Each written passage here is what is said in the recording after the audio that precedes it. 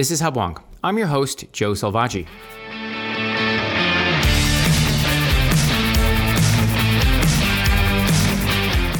Welcome to Hubwonk, a podcast of Pioneer Institute, a think tank in Boston. Those eager to experience a rapid return to life as it was before COVID-19 may soon realize their wish. Unfortunately, along with the ability to return to work in an office or to dine out, we'll be reminded of the chronic traffic congestion for which our region is well known. While a year of lockdowns have drastically reduced travel, the post-pandemic return to normal promises to remind us that our mass transit system and our transportation infrastructure are woefully inadequate to serve, let alone facilitate, growth for our Commonwealth's future. My guest today is Chris Dempsey, Director of Transportation for Massachusetts and former Assistant Secretary of Transportation in the Patrick administration. Chris has long been an advocate for a better Boston, distinguishing himself in 2014 as a vocal opponent of Boston's plans to host the Olympic Games in 2024. Now Chris and his organization are dedicating their effort to making Massachusetts a better place for transportation. His work includes critical analysis of the MBTA and the 15 regional transportation authorities, better design of roads that accommodate buses and cycle commuters, and incentives that encourage drivers to use roads during off-peak hours. While his critics will tend to focus on the costs or the inconveniences his deals impose, Chris is dedicated to using his energy to make the Commonwealth more livable and more economically productive in the future. When I return, I'll be joined by Chris Dempsey of Transportation for Massachusetts.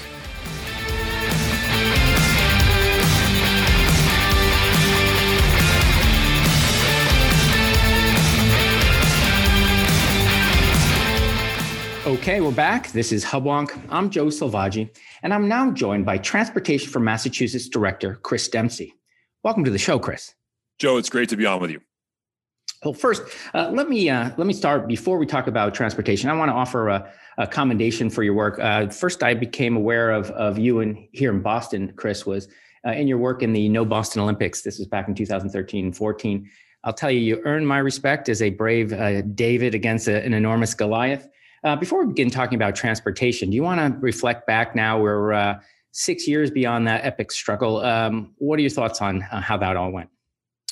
Well, certainly feels like a different era. I mean, it was pre-coronavirus and pre-Trump even. and so the nation was just at a different place, and Greater Boston was also. I think, obviously have no regrets about the work we did there at all, and are still very proud of the work that we did. I mean, can you imagine being in the midst of trying to plan for an Olympics right now and having the governor and the mayor, in addition to facing questions about getting people vaccines and bringing our economy back, also having to worry about questions like how to deal with a $2 or $5 or $10 or $15 billion cost overrun for the Olympics. It's just not what we wanted our elected officials focused on. It's not where we wanted to see our tax dollars going. And I think the smartest cities around the world are joining Boston in saying no, whether that's Hamburg or Budapest or Rome, all Calgary, Canada, all places that in the last few years have said they just don't want to deal with the hassle and the cost, and they've got better things to do with their resources. We need only look at Tokyo to see what real regret looks like. So, yeah, I mean, there's something like $10 billion over budget, if not more, and now going to put on an Olympics with not even any fans. So, yeah, that's difficult. So well done, and again, thank you again. So let's talk about what you've done since that time. You've been a passionate advocate for better transportation in Boston. I want to take us through the pandemic, but before we get to the pandemic, let's go back in a time machine to roughly this time last year, almost to the day before we were talking about COVID. What were your priorities then for transportation for Massachusetts? Joe, I think that's the right frame too, because I have to say, and I'm sure we'll talk about this, I think that the new normal is going to look a lot like the old normal. And the old normal included the worst traffic congestion of any region in the entire United States. That's 2 years in a row, 2018 and 2019, where we were named the worst congestion or the most congested city in the country by INRIX, which is an international traffic data firm. We had a transit system that was bursting at the seams and falling apart and literally getting derailed. We all remember the red line derailment of 2019 and how disruptive that was to people's commutes and the regional economy. Transportation has been the largest source of greenhouse gas emissions and local air pollution in Massachusetts for going on 2 decades now. That's also now true at the national level. So we have all these problems in transportation, all these ways that our transportation system is holding back our economy, holding back our full potential as a Commonwealth, holding back our quality of life on a day-to-day basis. And I think a lack of solutions and a lack of problem solving from our elected officials in adopting best practices from around the country and around the world that can fix those problems and make our economy, our society, our government more efficient and more equitable at the same time. So it all sounds good. You're a member of an organization that has many supporters. I don't want to have you list them all, but in broad contours, who are your allies? Who are the largest passionate advocates for better transportation? I can't imagine anyone not being for better transportation. And then, of course, if you haven't gotten where you wanted to go, who would you say is getting in the way? Is it indifference? What do you think is the obstacle to getting your goal? So it's a great question. So starting with who makes up the core of T for Mass, the coalition has been around for about a decade. We receive most of our financial support from the Barr Foundation, which is the largest private family foundation in New England. And they're very generous and enable us to do the work that we're doing. We are at our best a coalition that is more than the sum of its parts. Some of our founding members are groups that will be familiar to your listeners: the Environmental League of Massachusetts, the Conservation Law Foundation, the Metropolitan Area Planning Council, which is the regional planning association for Greater Boston. We have groups like the Alliance for Business Leadership, the 495 Metro West Partnership.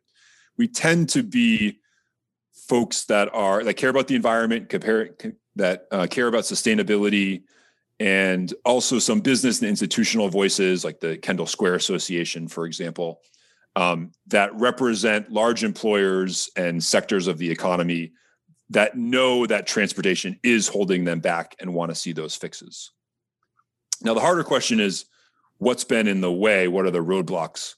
And I've worked in transportation for over a decade now. I worked in the Patrick administration. I was Assistant Secretary of Transportation there. I was there for about 3.5 years. One of the things we talked about back then was that running the transportation system was a lot like being the general manager of the Red Sox, which is that everyone in Greater Boston thinks that they can do a better job than the person that has that role today. It just feels like something, because we use it and experience it every day, that it should be that easy to fix, and people's experiences really inform what their ideas are for solutions. And so sometimes those solutions are the ones that actually work are either a little bit counterintuitive, or I think more to the point, sometimes ones that the general public is reluctant to embrace and reluctant to support. And that's my greatest challenge in this role, is trying to persuade the public that there are solutions and ideas out there that can help fix the system. And not just telling them that, but finding ways to earn their trust and prove that to them. Because if you're just a sort of salesman for this idea, but people don't get to experience how it can change their life, then you're never going to be successful at getting them to embrace change. We really need to. It's incumbent upon policymakers and thinkers to find ways to demonstrate that these things can improve their lives. Well, let's start there then, where we can find some agreement across lines. I've read in some of your proposals in your literature that you do advocate for something that's termed congestion pricing as a way to encourage drivers to choose different times to drive other than so-called rush hour. In fact, Pioneer Institute has also been supportive of this concept of congestion pricing. What would Boston, or perhaps also in satellite cities, what would it look like if we were to adopt something like congestion pricing? First explain what it is, and then how it would be implemented. Sure. So, of course, there's broad agreement that traffic congestion is a problem, or at least it was pre-pandemic, and I think many of us expect that traffic congestion is coming back. There's all sorts of ideas about how to solve it, but there's one idea that the Federal Highway Administration and economists agree on, which is that congestion pricing is the most effective and the most sustainable way to reduce congestion. It's a very foreign concept in greater Boston and in Massachusetts, but it's actually quite common in other parts of the country. In fact, of the 10 most populous regions in the country, greater Boston is the only one that does not use some form of time of day or congestion pricing on its tolled roads. The only one that does not. In some places, it's very simple, like crossing the George Washington Bridge over the Hudson River in New York. You pay a higher toll at the peak periods and a lower toll at the off-peak periods. That's sort of similar to matinee pricing at a movie theater. You pay a little bit less for the matinee show than for the evening show because there's higher demand in the evening. It's a concept that's very familiar to people. But in other parts of the country, like Washington, D.C. and Seattle, they use a more sophisticated version of congestion pricing, where the toll on the road actually increases and decreases depending on the real-time demand for the road at that exact time. Now, what that means is that the toll can fluctuate, and sometimes it might go up to $4, $5, $6, $10 for a commute. Sometimes it might be as low as 50 cents or $1 for that commute. You don't know exactly what price you might pay, but in exchange, you are guaranteed a trip time on that road. These roads have essentially eliminated traffic congestion because they found the point on the whiteboard where supply meets demand, and they can keep the demand low enough so that vehicles can travel on that road at 65 or 70 miles per hour the entire time. In fact, some of these roads will actually give you a rebate on your toll if your speed drops below 50 miles per hour, because you're not paying the toll for the maintenance of the road. You're paying the toll for the maintenance of a decongested experience. And if that experience is not delivered to you, then you get a rebate. What you described is very exciting to me, my inner economist. But one small detail, we have tolls on the Tobin and on the Pike, and everybody else is driving around town for free. I don't understand how that would be implemented beyond putting a toll literally on every road in greater Boston. Sure. And our history on tolling is very complicated and a source of much frustration and consternation for people, and rightfully so, right? So the only reason that we have tolls on the Tobin Bridge and the Turnpike is because those roads were built before the Federal Highway Interstate Act of 1956. If they had been built 5 or 10 years later, then they would be free roads, quote unquote, free roads, just like our other major roads and highways in Massachusetts. But they were built before, so they were grandfathered in. Now, those of us who grew up or have lived in Massachusetts for a long time will remember that in the 1980s, the Massachusetts Turnpike was actually a higher quality road than other highways in Massachusetts. And you might grumble a little bit about paying $1.50 to pay for your toll on the Turnpike, but at least in exchange, you felt like you were getting a better, smoother, faster road in exchange for that. Now, we broke down that relationship starting in the 1990s and definitely in the 2000s, and much of this is related to the Big Dig and the need to finance the Big Dig, where today you pay your toll on the Turnpike or the Tobin, but your experience isn't any better or any worse than if you were driving on 128 or 93. And so the result is, of course, people hate paying tolls because they're paying money that their colleagues or their relatives that live in other parts of the state don't pay, and yet everybody's getting the same experience. It's like you're putting money into this pot and then it just disappears and you never see the benefit. And so, of course, we hate that experience and we don't like that experience. Congestion pricing can start to remind us and show that you can pay a toll and actually get something back. In this case, a less congested trip. Now, what we would say, and this gets to my point earlier about needing to demonstrate to people that this actually works and it's not just some scheme to take more money out of their pocket, we would say, let's start it on places where you already have tolls like the Tobin or the Turnpike, because the cost of implementing there is so much lower. I mean, basically, this function is built into the tolling systems we have today. It's just never been turned on. You turn it on with a switch. It's basically a little more complicated than that, but basically the same idea. And you will see reduced congestion on those roads the day you flip that switch. Long term, the answer here is yes, we should be doing this, Joe, on all of the major highways, all the limited access highways in Massachusetts, especially the ones that are subject to the most congestion. Again, that's a controversial topic. People don't accept that today because they don't like paying tolls and they've never seen a benefit from those tolls.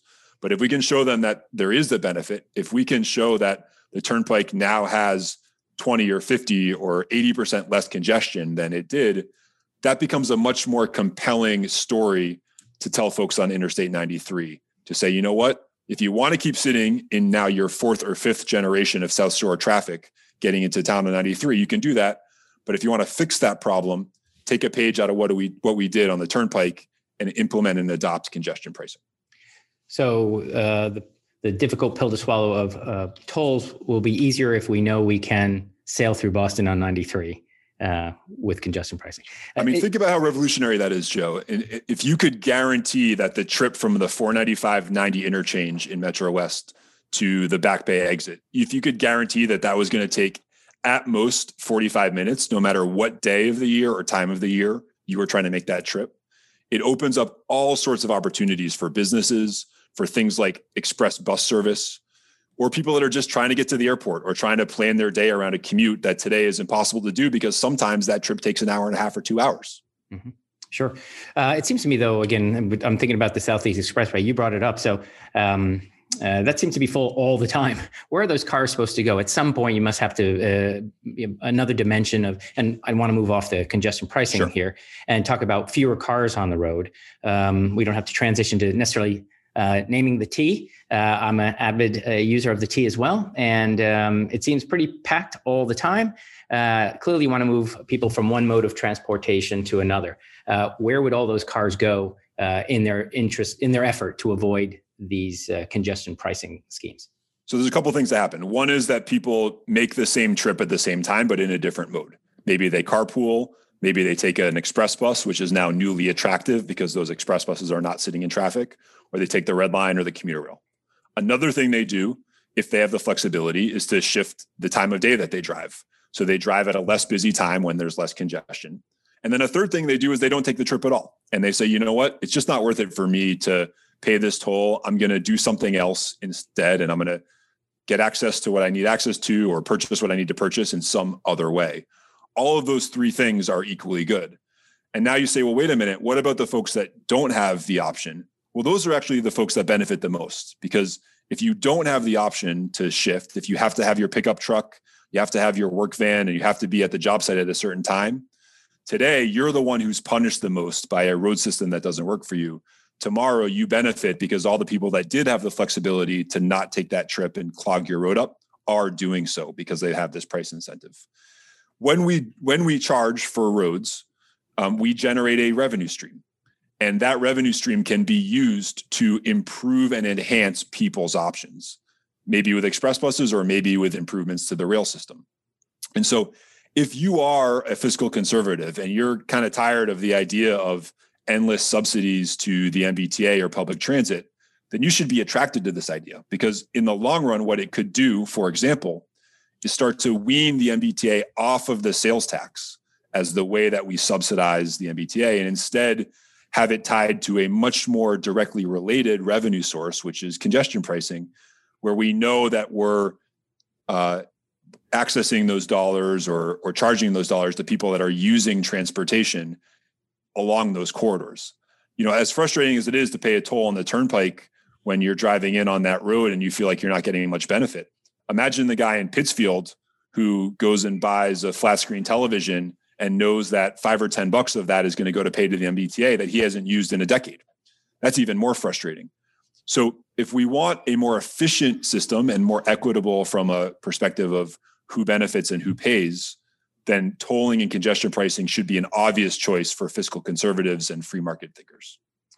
I like what you're saying. I guess what we would be paying for when we pay that toll is for the guy in front of us not to be there, right? That's right. Yeah. And it's a system. It's a system that better balances things out. You know, just like when you pay the higher matinee price at the movie theater in the evening, you know, the guy who went for the afternoon show paid a little bit less, who paid the matinee price, but you benefited because you actually had a ticket available because he went in the afternoon instead of getting in line ahead of you for the evening.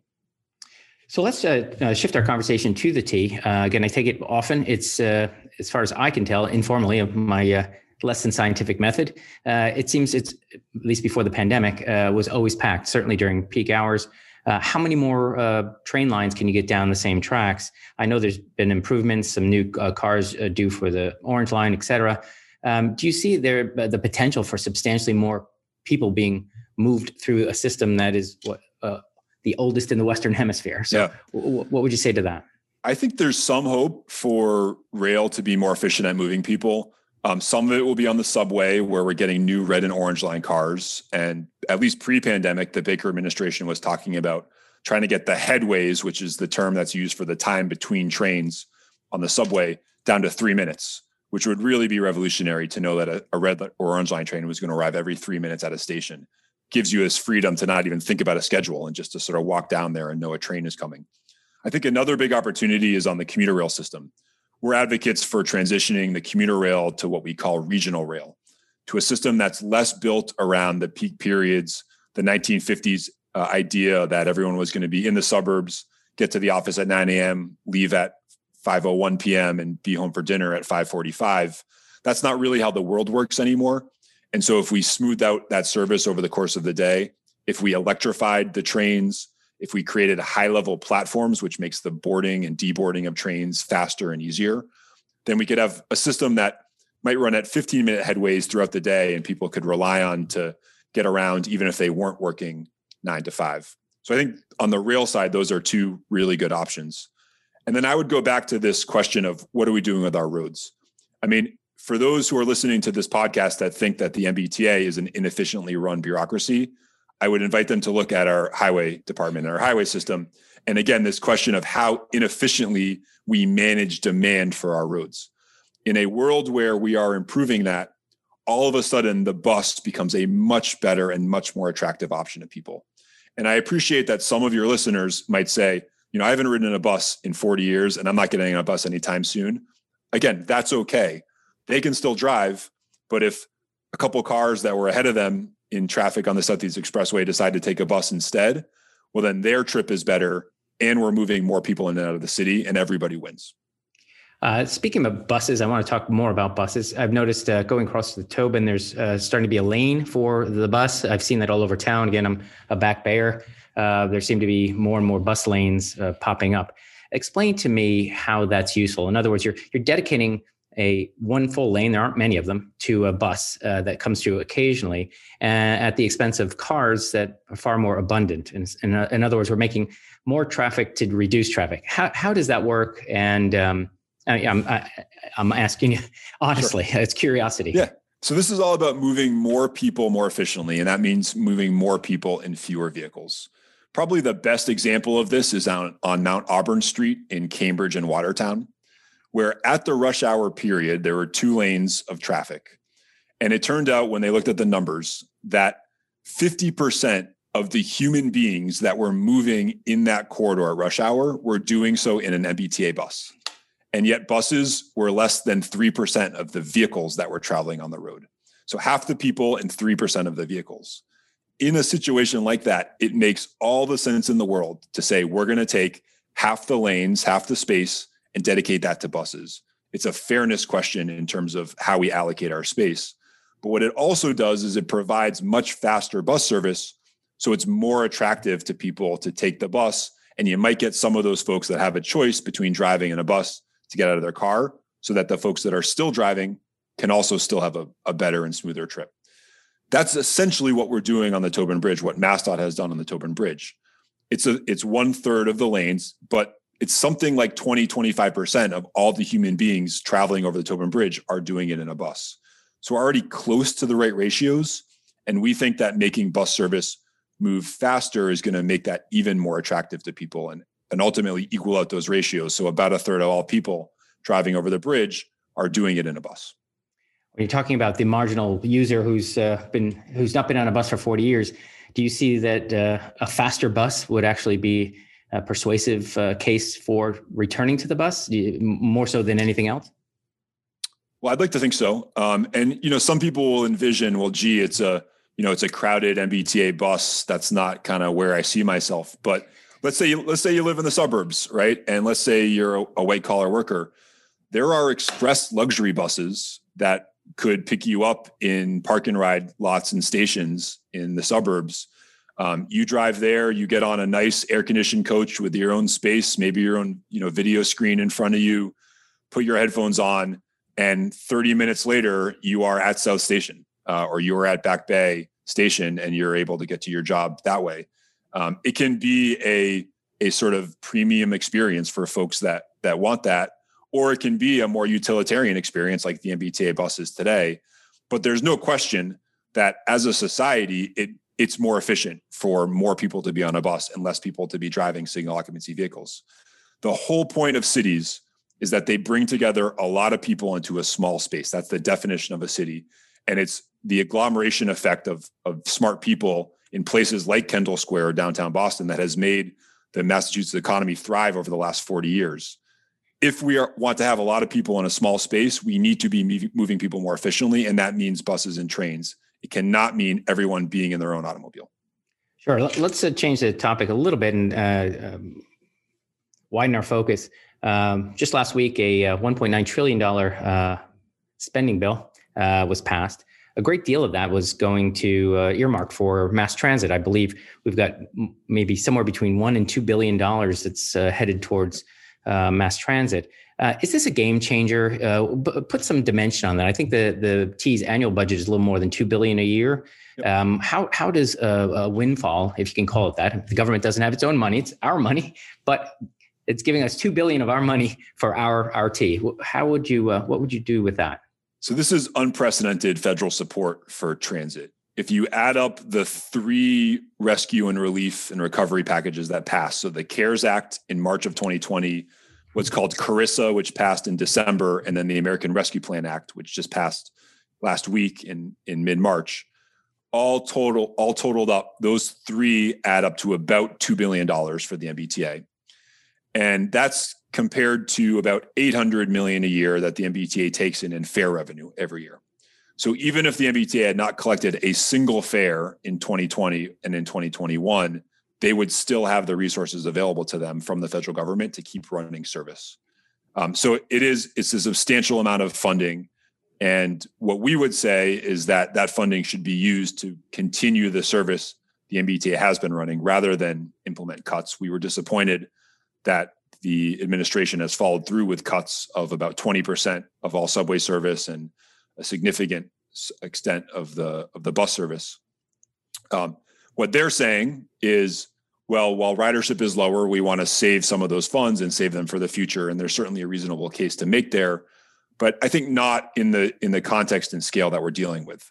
The savings that the administration is putting forward are going to save them about $21 million this fiscal year versus, again, $2 billion of federal support. So they could easily do both, keep the service they've been running and also have funds available for future investments.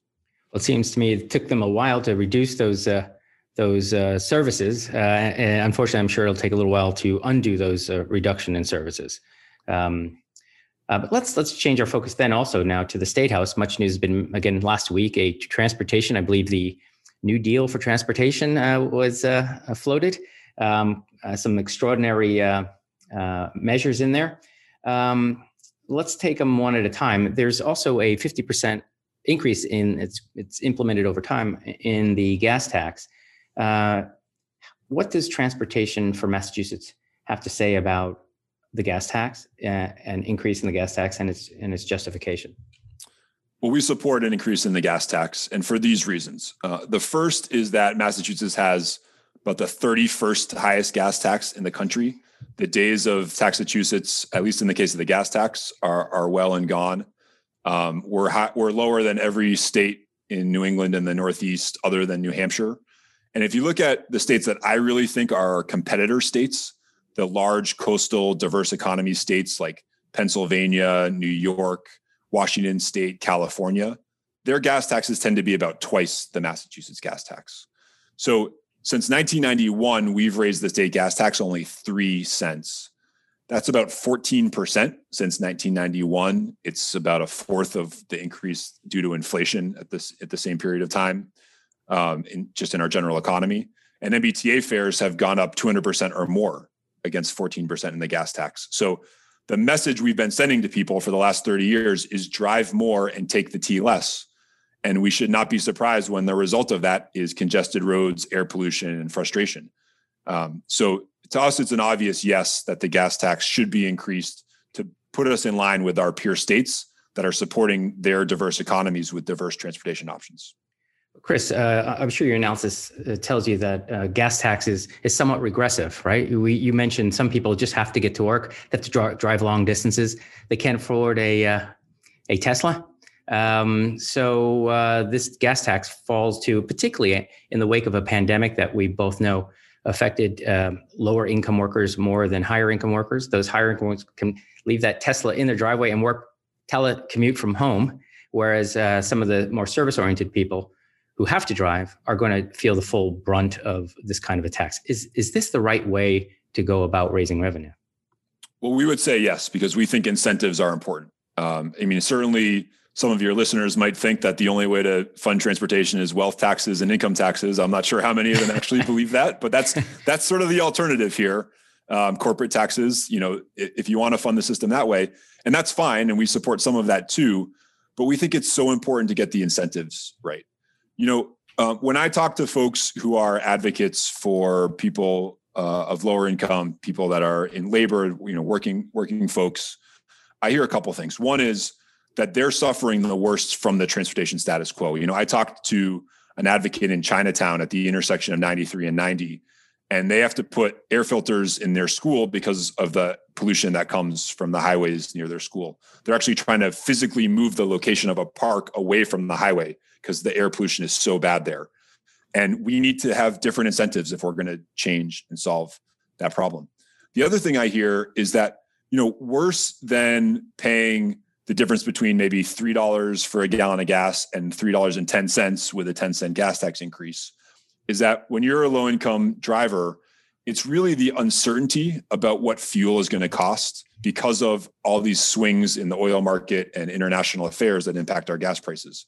You can do okay if you know that it's going to be $3.10. The problem is that sometimes you show up at the pump and it's $4.50 or $3.80, and that breaks your budget. If we want to be providing people with options to get away from that, to have more energy produced in Massachusetts and used for transportation in Massachusetts, which is going to require electrifying vehicles, it's going to require getting people to use the T, then we need to be able to fund those alternatives. And the gas tax seems to me like a totally reasonable way to do that. So again, I don't want to get too far off track on this issue, but let's take a time machine into the future. I think it's more or less inevitable that we'll all be driving electric cars in the not too distant future, certainly in our lifetimes. Where does the tax go then? And if indeed it's the gasoline you want to tax, why not fund infrastructure for, let's say, electric cars as an alternative, right? Why focus on the tax on the gas? So today the gas tax is still a pretty good user fee. Yes, there are electric vehicles, but 98% of the cars on the road are still cars that are internal combustion engine powered and that use gasoline. So there's a connection between the use of gasoline and the funding of the system. We want to see gasoline usage go down and eventually be replaced by electric vehicles. So that's another reason to use that incentive to nudge people to electric vehicles. And then when we move people to electric vehicles, hopefully we're also doing it in conjunction with increasing wind and solar and renewable power in Massachusetts, so that we're not sending all of those dollars to Texas or Louisiana or Saudi Arabia or Nigeria, which is where all of our transportation dollars go today. Massachusetts consumers send something like $7 to $8 billion a year out of the state that never comes back just to pay for the gasoline that we put in our cars. In a future where we're driving EVs and those EVs are powered by windmills off the coast of Cape Cod or by nuclear power or by solar power in central Massachusetts, then those dollars are staying here. They're being used to support people that are repairing those systems, that are installing electric chargers. That's money that stays in our economy, and it should be very good for economic development. So Transportation for Massachusetts offers full-throated support to nuclear power. Or did I get that on the... Well, we're gonna stay away from that All particular right, I'll question, let you off the hook. I'm going to let you off the hook. Well, perhaps a conversation for another show. Among the more remarkable aspects of the Transportation New Deal was the notion that we might have our buses that we already talked about be free of fares. What is your position on that? And if you're for it, what's appealing about this notion? Yeah, we're still thinking through this one. We certainly have people in our coalition that are excited about the idea of free buses, there's a strong case to make that buses improve the overall equity of our transportation system, in that people that are riding them today, if you look at the demographics, tend to be lower income, tend to be folks that are working in the service economy, and they have some of the worst and toughest commutes, and giving them a break by making the bus free makes some sense. But I also agree that we need to fund our transportation system, and in particular our public transit system, and fares play an important part of that. So we've tended to prefer an approach that would create a low-income fare product that would allow folks that are of lower incomes to apply for that and have access to the MBTA, still paying, but at a cheaper rate, rather than the idea of just making the system free or even buses free. I think it's a healthy debate that we can have between those two options. But in general, we want to see public transit be made more cost-effective and cost-competitive with driving. And so looking at our fare structure makes sense. I want to talk with you about an interesting a change I've seen all around me in my neighborhood are bike lanes. Now, we've had bike lanes in Boston for some time, but there seems to have been an explosion during the lockdown period, all around the Common, the Garden, through the Back Bay, into Cambridge. I'm curious, how does one create a bike lane? Who decides where it goes? How do we fund it? How do we build it? And then ultimately, who assesses whether, after we've built it, whether it was worth building? So most bike lanes are on municipal roads that are controlled by the cities and towns, rather than roads that are controlled by the highway department or the state. So in some places, it's the select board or the transportation board. And in some places, just the mayor and the Department of Public Works that decide where they go.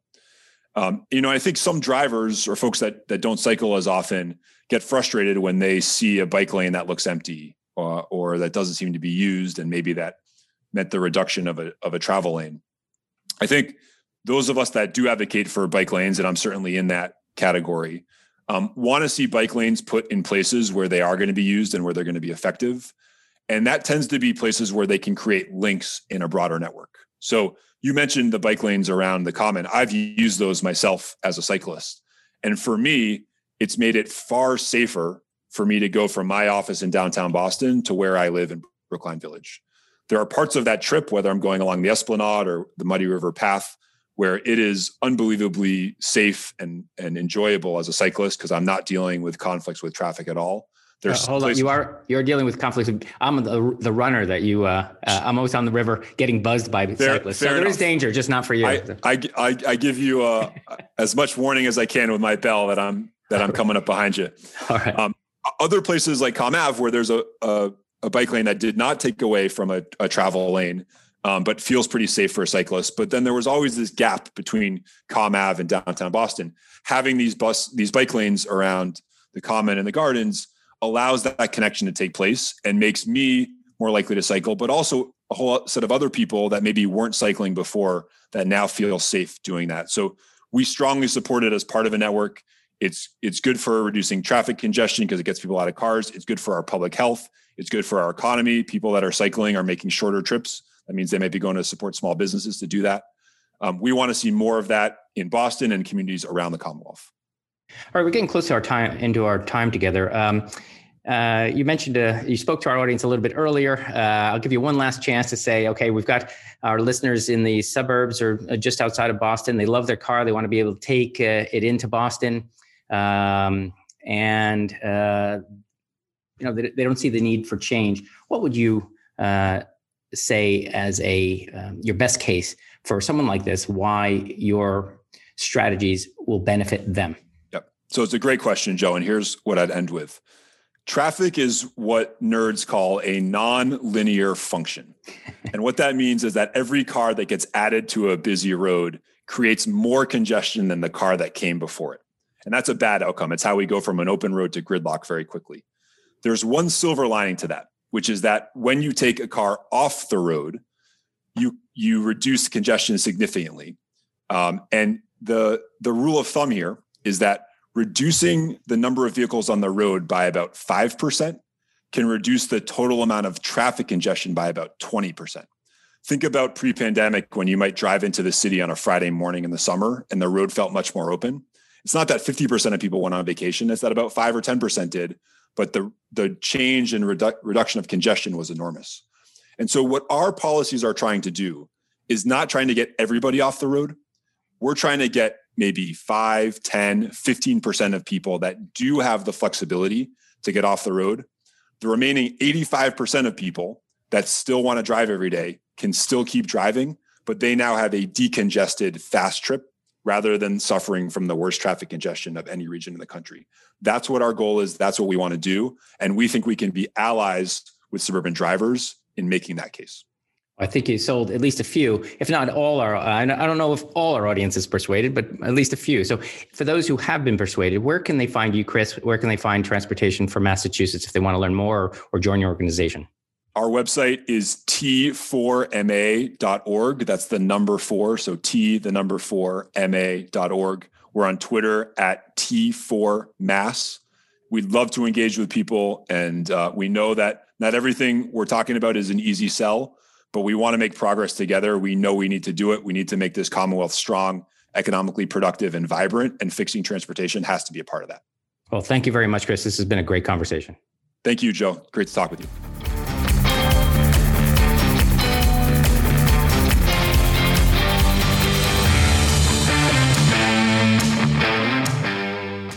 This has been another episode of Hubwonk, a podcast of Pioneer Institute. If you enjoyed today's show, there are several ways to support us. It would be easier for you and better for us if you subscribe to Hubwonk on your favorite podcatcher. It would make it easier for others to find us on that podcatcher if you offer a favorable review or a 5-star rating. Of course, it's always welcome if you want to share us with friends. If you have ideas or comments or suggestions for me for future episodes, you're welcome to contact me at hubwonk@pioneerinstitute.org. Please join me next week for another episode of Hubwonk.